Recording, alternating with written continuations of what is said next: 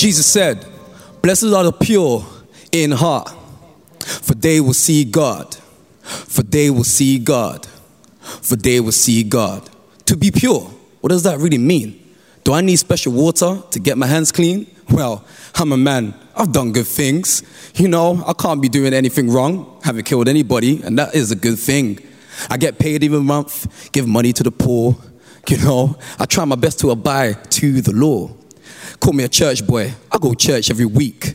But raising my hands, nah, that just makes me feel weak.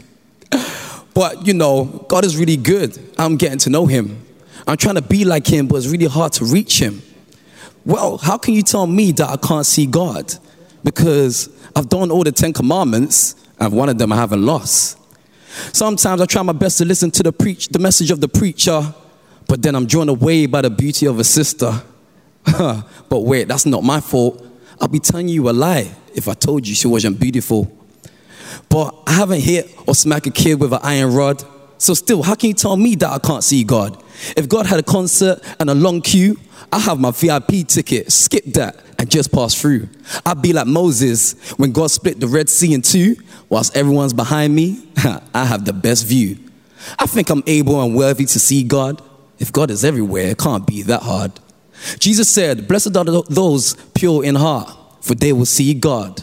Yeah, for they will see God. Jesus said, blessed are those who are pure in heart, for they will see God. Yes, for they will see God.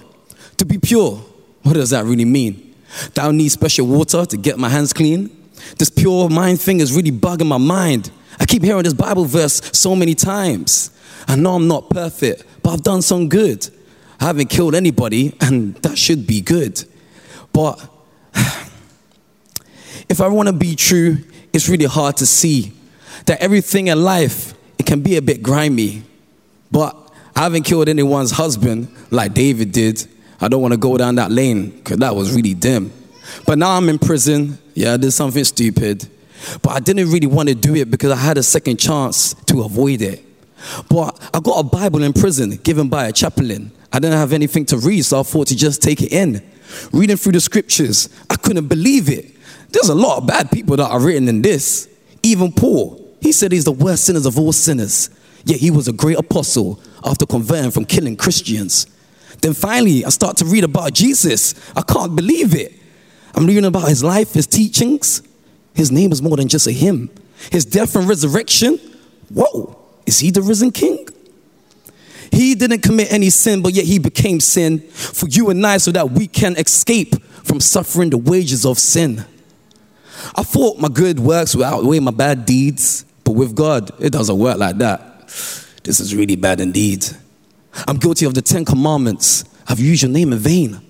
I've fallen short of your glory. Oh Lord, I'm going insane. I thought I had a pure heart, but my heart is so wicked compared to yours. Oh, can you create a pure heart in me? Is there any hope out there? Because my heart right now is a heart of flaws. Oh, Jesus, may you cleanse me and give me a pure heart. And if it's possible, renew a right spirit within me. Jesus said, blessed are the pure in heart, for they will see God. For they will see God. For they will see God. To be pure, what does that really mean? Do I need special water to get my hands cleaned? A pure heart only comes from a pure God. If this is news for you, then tell your whole squad. Jesus Christ, he's the one that can give you a pure heart. It's not a man thing, it's a God thing, all the way from the start. No need for special water, no need to try and be good. Just repent, put your hope and your faith in Jesus Christ, who is good. As we obey the truth, it purifies us. It purifies ourselves, and as we walk with the Holy Spirit, we don't walk by ourselves. The more we get to know him, the more we can continue to seek him. The more we understand him, abide in him, the more we can demonstrate him. You see, it's so true. Gradually, eventually, and even daily, we will see God in this life on earth and in the life beyond. Seeing his kingdom on earth as it is in heaven, our hearts will be full of joy in and out of season. And this is why Jesus said, blessed are the pure in heart, For they will see God. For they will see God. For we will see God. Amen.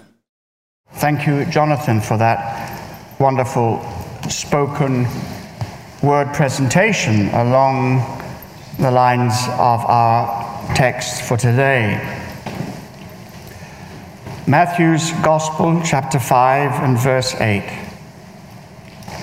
Blessed are the pure in heart, for they shall see God. Let us pray.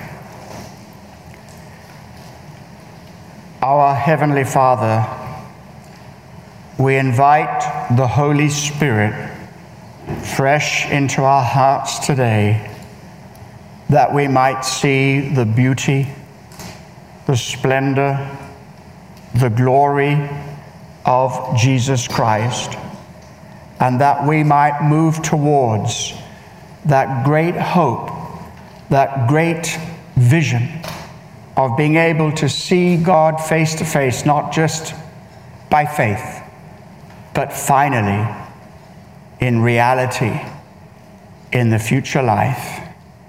In Jesus' name, amen. Do you know that your vision for God increases the more your heart is fully focused on Him? Today I want to show you how to direct the thoughts and intentions of your inner life towards the Lord. We don't just want to work on surface issues, but to allow the Holy Spirit deep access to operate beneath the surface of our lives in our heart. And this prepares you for the joy of seeing more of Jesus even in this life, and all the more in the new heavens and in the new earth when we will see Him face to face. That hymn we've just sung, "It Is Well With My Soul," carries a remarkable story. That beautiful hymn that has blessed people, given people the understanding of laying hold of God's peace during times of difficulty and even tragedy, was written out of a tragic experience. Horatio Spafford lost his 4 children, and there were other tragedies before that and after that. We'll talk more about him later. But he lost his 4 daughters at sea and went to the very spot where the ship had gone down and wrote this hymn. Here is a man who did not just find comfort in times of tragedy, but a man whose life was founded upon the reality of an encounter with God.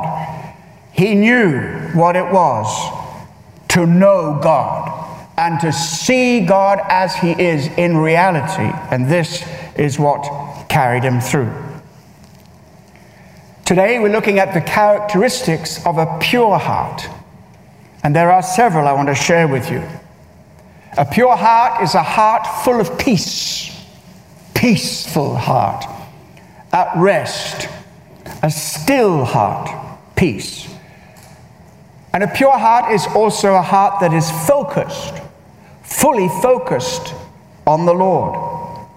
It's also a heart that is clean, cleansed, an ongoing experience of purity. And then a pure heart is blessed with an amazing promise. Peaceful, focused, clean, and blessed. A pure heart, first of all, then, is a peaceful heart. We just sang those words, pardon for sin and a peace that endures. This is the foundation of all spiritual life.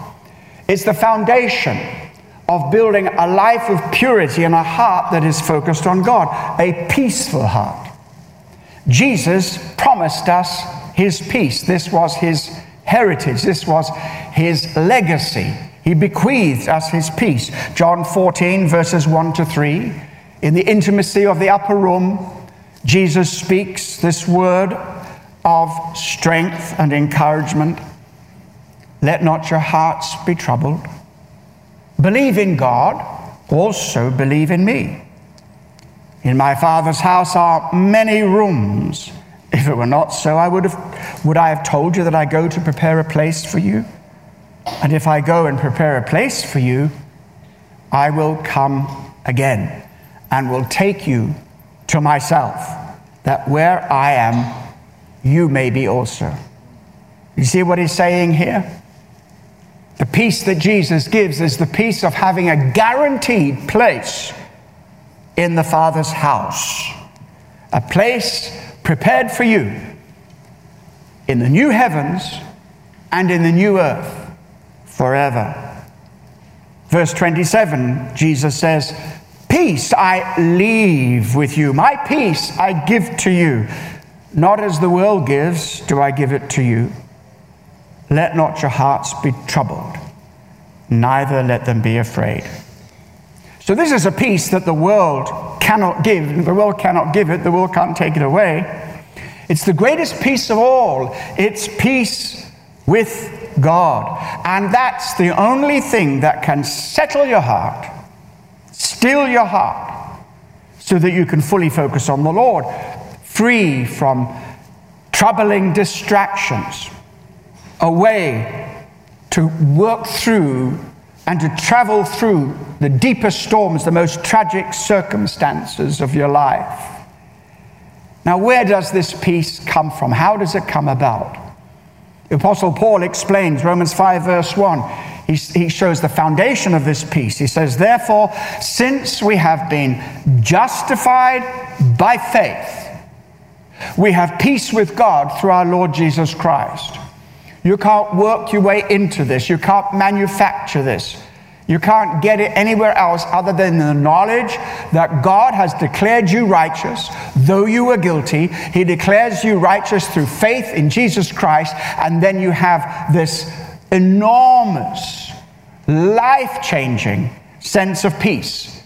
Only that peace can enable you to be still when the storms come, when the storms rage around you, or when the storms rage within you. Only then can you be at peace like Jesus was in the midst of the storm, asleep in the boat, at peace and at rest. So this is what it means to have a peace-filled heart, a heart that is at rest. But it also means that you have a whole heart. A peaceful heart is a heart that's healed, made whole. The Hebrew word shalom, peace, one of its meanings is wholeness. An unhealed heart is a closed heart. It cannot hear. It cannot see God. It cannot receive the things of God. But a healed heart can be sensitive to God and can discern the presence of God and is ready to capture a vision of God that will carry you through right until that day. I spoke earlier about being confronted with the reality of God. One of the greatest needs of the hour is for people, men and women who are coming to faith, to do so out of a reality, a real experience of meeting God and understanding who He really is. The prophet Isaiah, you may recall, had ministered for quite some time. We don't know exactly how long, but he'd been called and he was preaching and prophesying. But one day something happened that would transform his life and transform his ministry. He had a vision of the Lord and His glory seated upon a throne, and with the train of His robe filling the temple, and the house was filled with a glorious smoke, and this was the glory of the Lord. And he heard the sound of the seraphim repeating over and over again, "Holy, holy, holy is the Lord. Heaven and earth is full of your glory." His reaction when confronted with the reality of God was to cry out, "Woe is me, I'm undone." But God soon did him up again. And this brokenness, when he was shocked, even as a preacher, shocked at the reality of who God is. Our nation needs a fresh revelation of who God really is. Only then will we have the foundation to live a life that glorifies God. One of the things that concerns me about people today in general is that many people say they come to Christ. They might pray a prayer of salvation, but they have never met God. They've never been confronted with the reality of who God is. And therefore their conversion is superficial. It's shallow. But when you are truly born again, you meet God, you know God, and your heart is healed. It's interesting that the Apostle Paul spent so much time ministering to his spiritual son, Timothy. He was obviously preparing young Timothy, whom he'd led to the Lord, to be his successor. But Timothy wasn't quite like the Apostle Paul. He had a very different temperament, a very different personality. He was sensitive, was often overcome by pressures, and was struggling. So Paul writes a fatherly pastoral letter, in fact 2 of them, to encourage Timothy and to strengthen him. And we're just going to go to the first verse, or the second verse, 1 Timothy chapter 1, verse 2. I want you to notice how he addresses Timothy. Every word is carefully chosen. It may look to you like a kind of standard type of greeting. We read many times in the letters that are written at this period, words such as these, but listen to them. To Timothy, my true child in the faith, grace, mercy, and peace from God the Father and Christ Jesus our Lord. We find here a few references, but this is one of the few references where the 3 words of greeting are combined. We know even today in Israel, shalom is a greeting. He brings all these 3 greetings together: grace, mercy, and peace. Grace is getting what you don't deserve, the goodness and blessing of God. Mercy is not getting what you do deserve, judgment and condemnation. And the result is peace. So he's saying, Timothy, reflect on the grace that God has given you, the mercy he's shown to you, and dwell in the healing presence and knowledge of peace. And because of this, we can focus on the Lord. Let's go back to Horatio Spafford. He and his wife, Anna, came from a well-to-do family in Chicago. Horatio was a lawyer, a Christian lawyer, a businessman, a man who supported Christian work. He was a well-known supporter of the evangelists Moody and Sankey. And yet, he hit tragedy. In 1871, they lost their 4-year-old son. The same year, the Chicago fire destroyed their property assets, and after that, there came an economic downturn in which he was almost ruined. In 1873, they decided to take a break, recuperate as a family, travel across the Atlantic, and join Moody and Sankey, the 2 great evangelists of the 1800s, in their European tour. But at the last minute, Horatio had to stay back because of business, so he sent his wife and 4 daughters on ahead of him, going to join them in a few days' time.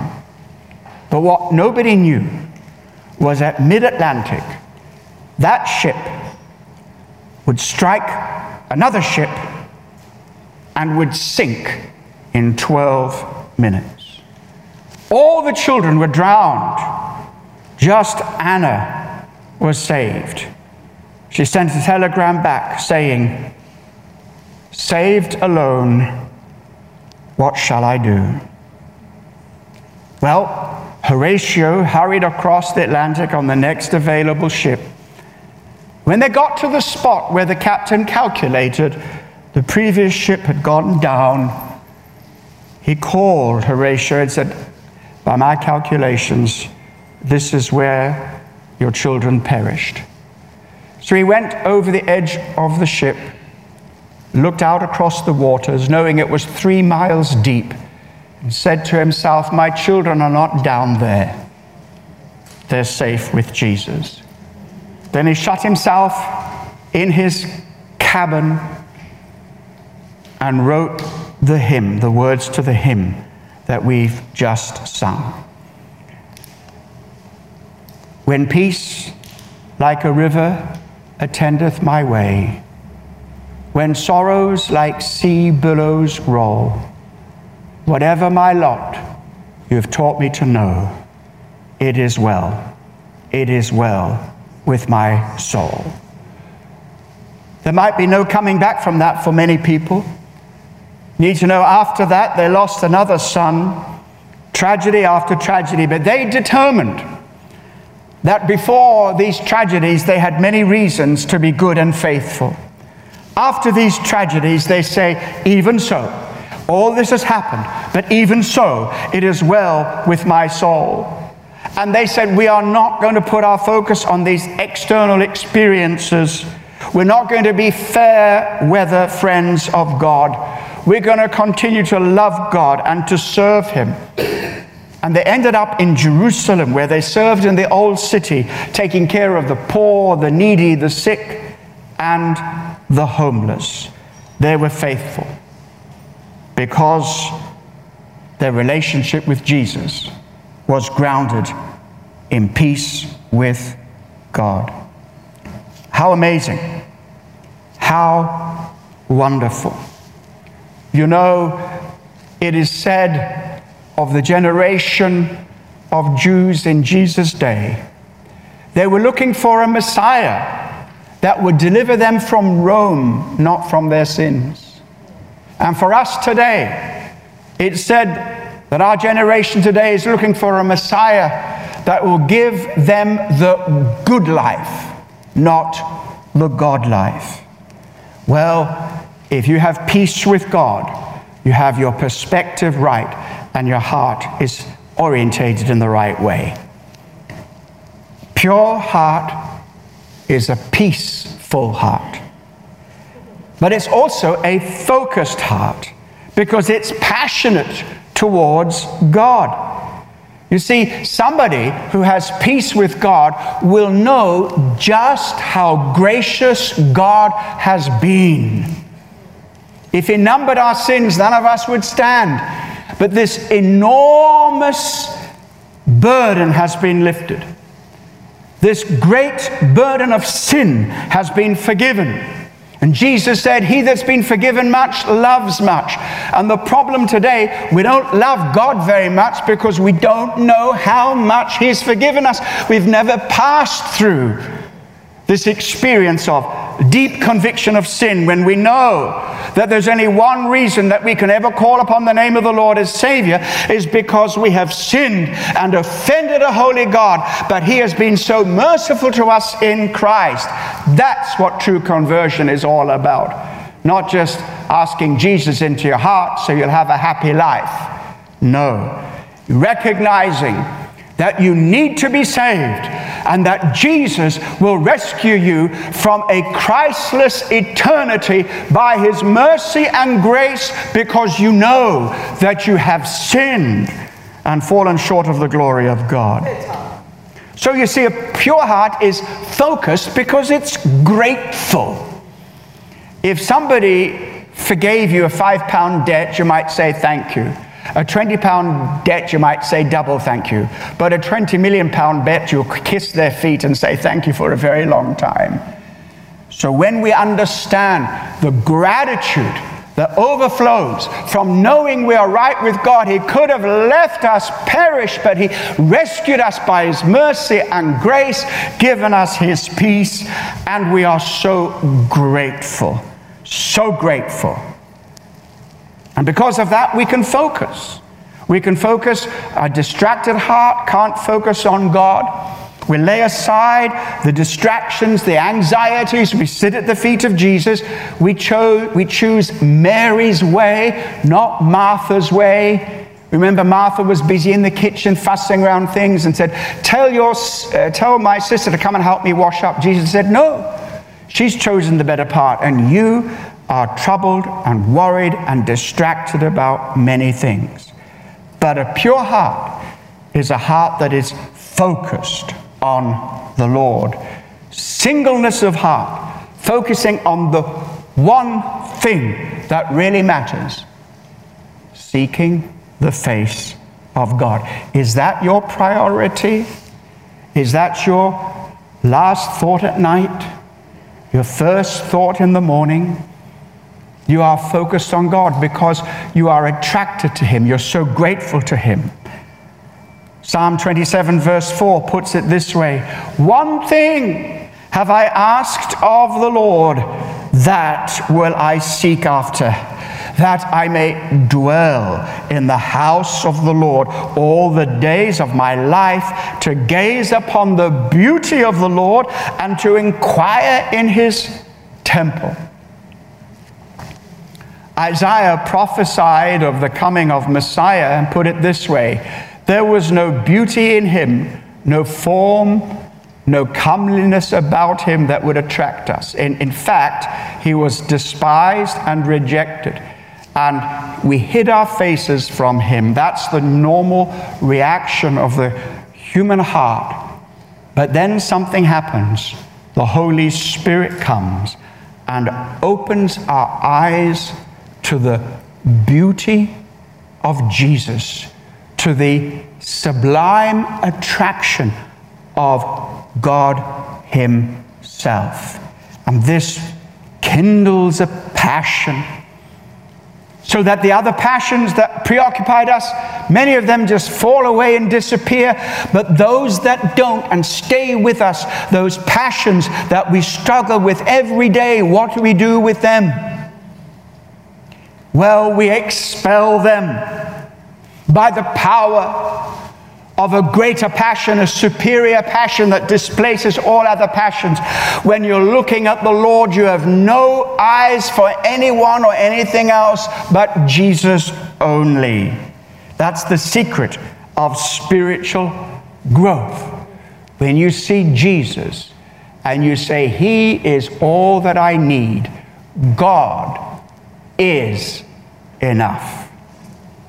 So a peaceful heart, a focused heart, but also a clean heart.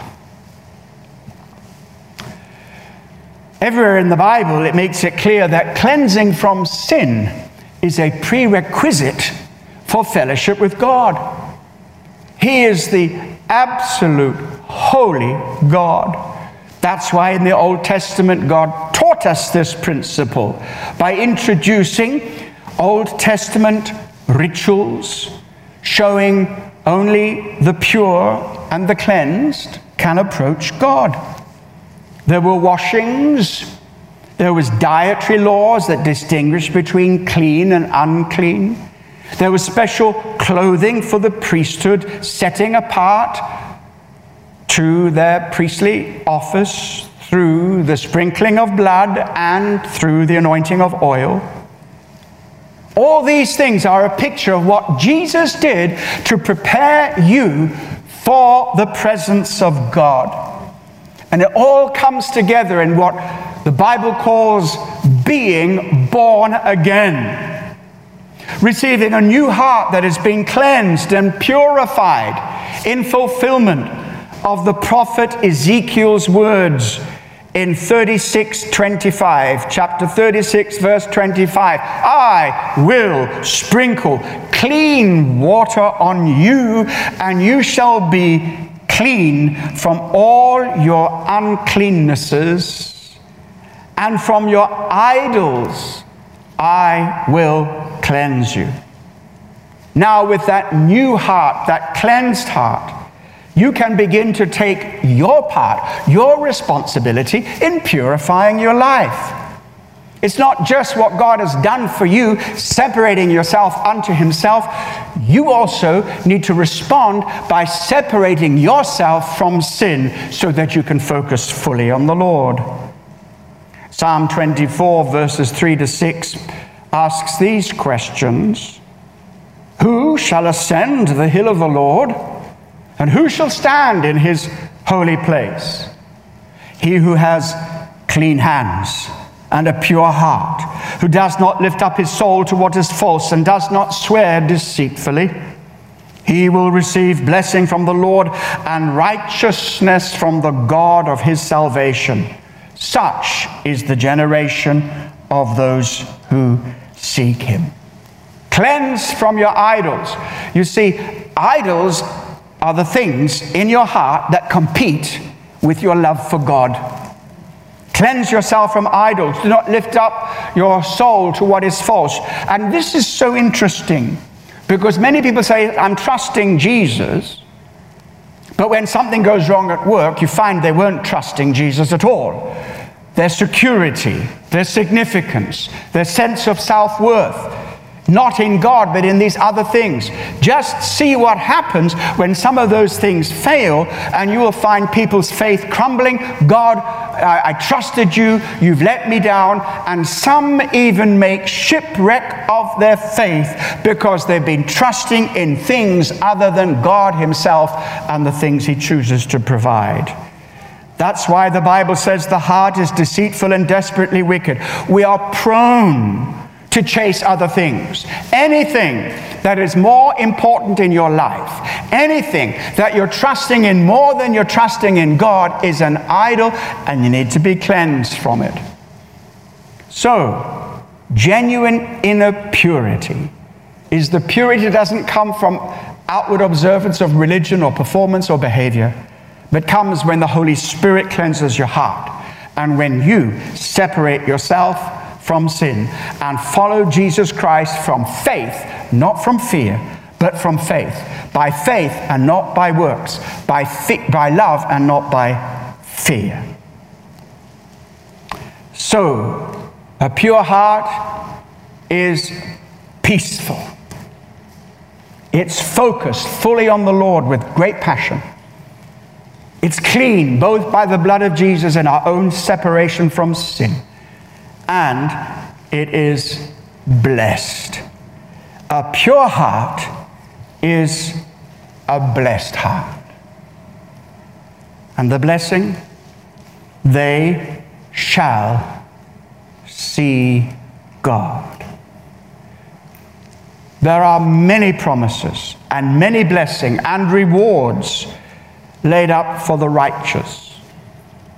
But when you look at them all, really, they only come down to one thing. God promises many things, but in the end, it boils down to one thing. He promises you himself. That's the greatest of all. And this is expressed in our text by Jesus' promise of the vision of God.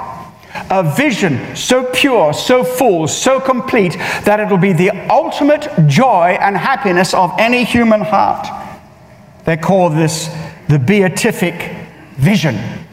Same word as beatitudes. In other words, it's the most blessed vision of all. That is the ultimate joy and unsurpassing happiness that comes from seeing God face to face. We cannot even imagine it.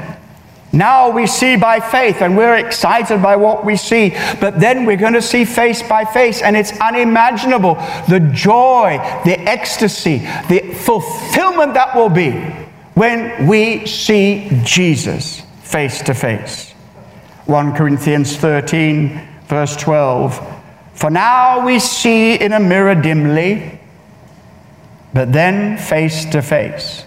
See, the mirrors of those days weren't clear like the mirrors of today, like polished metal or brass. And it wasn't that clear. You had a bit of a reflection, but not that clear. Now we see dimly. This is our life of faith. We see by faith and we see dimly, but then we're going to see face to face. Now I know in part, then I shall know fully, even as I have been fully known. And this vision is not just gazing and gawking. This vision is transformational. We are being changed as we behold the glory of the Lord in the face of Jesus. And we shall be changed when we see him face to face. Seeing Jesus is transformational. 1 John 3, verses 2 and 3. Beloved, We are God's children now, and what we will be is not yet appeared. But we know that when he appears, we shall be like him, for we shall see him as he is. Seeing Jesus is the true secret of transformation of heart. Verse 3, and everyone who thus hopes in him purifies himself, even as he is pure.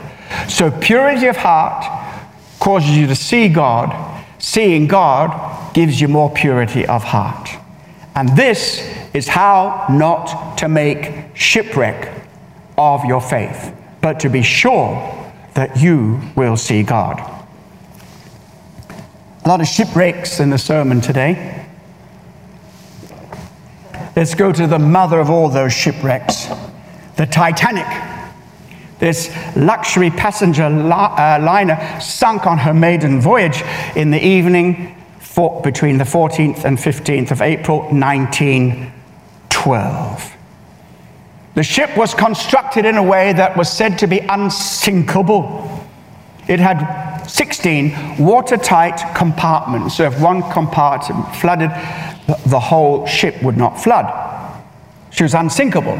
Certainly, they had confidence if 4 were breached, the ship wouldn't sink. Well, that day, 5 compartments were breached after contact with the iceberg.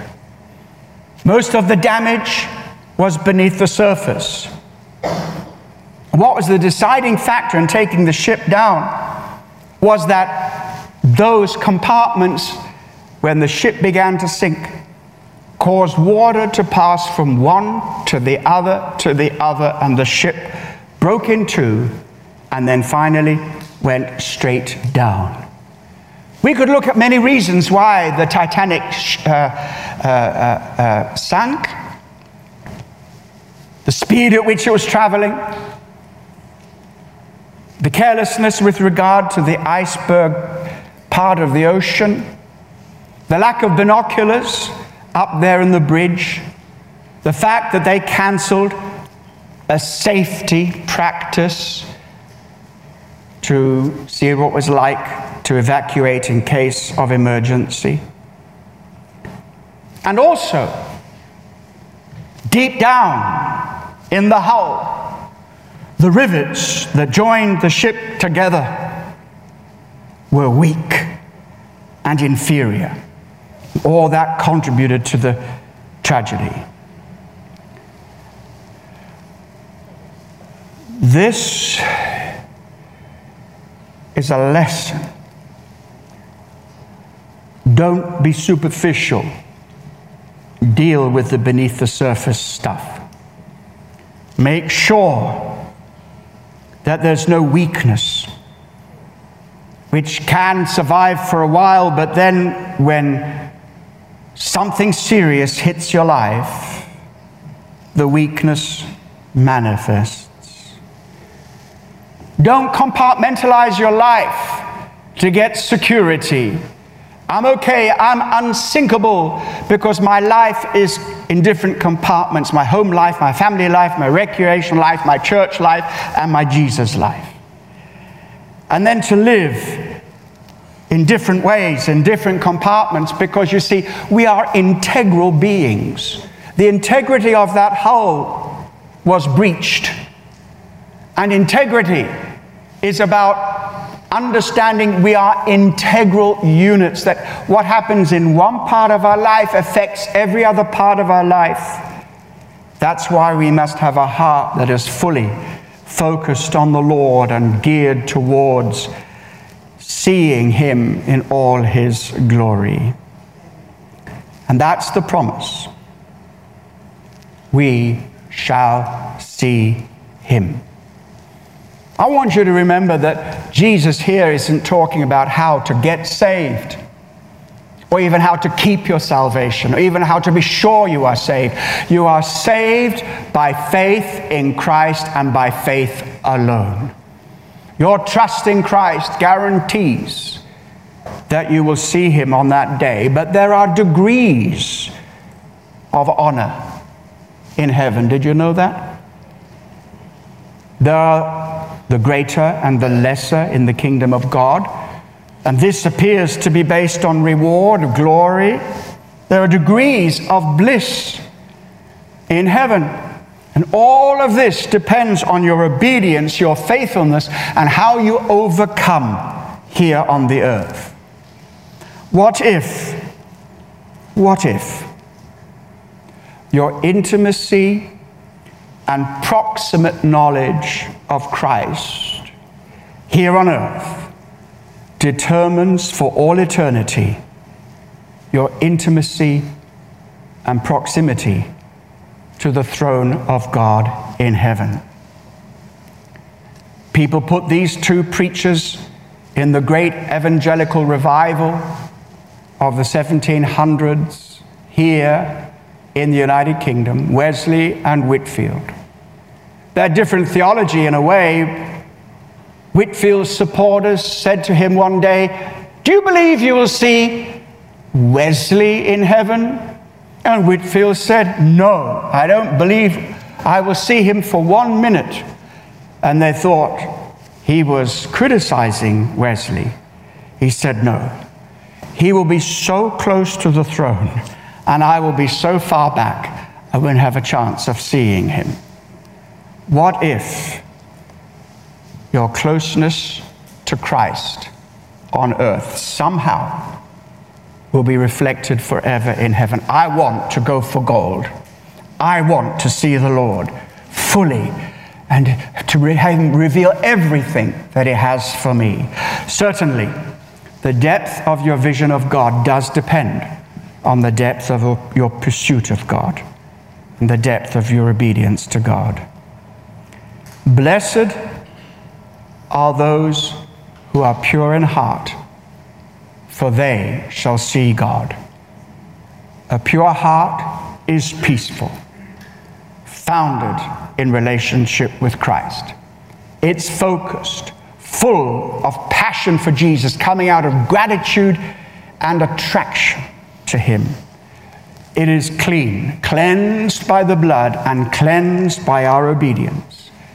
And it is blessed with the greatest blessing imaginable to humanity. They shall see God face to face. That's the invitation of Jesus to you today.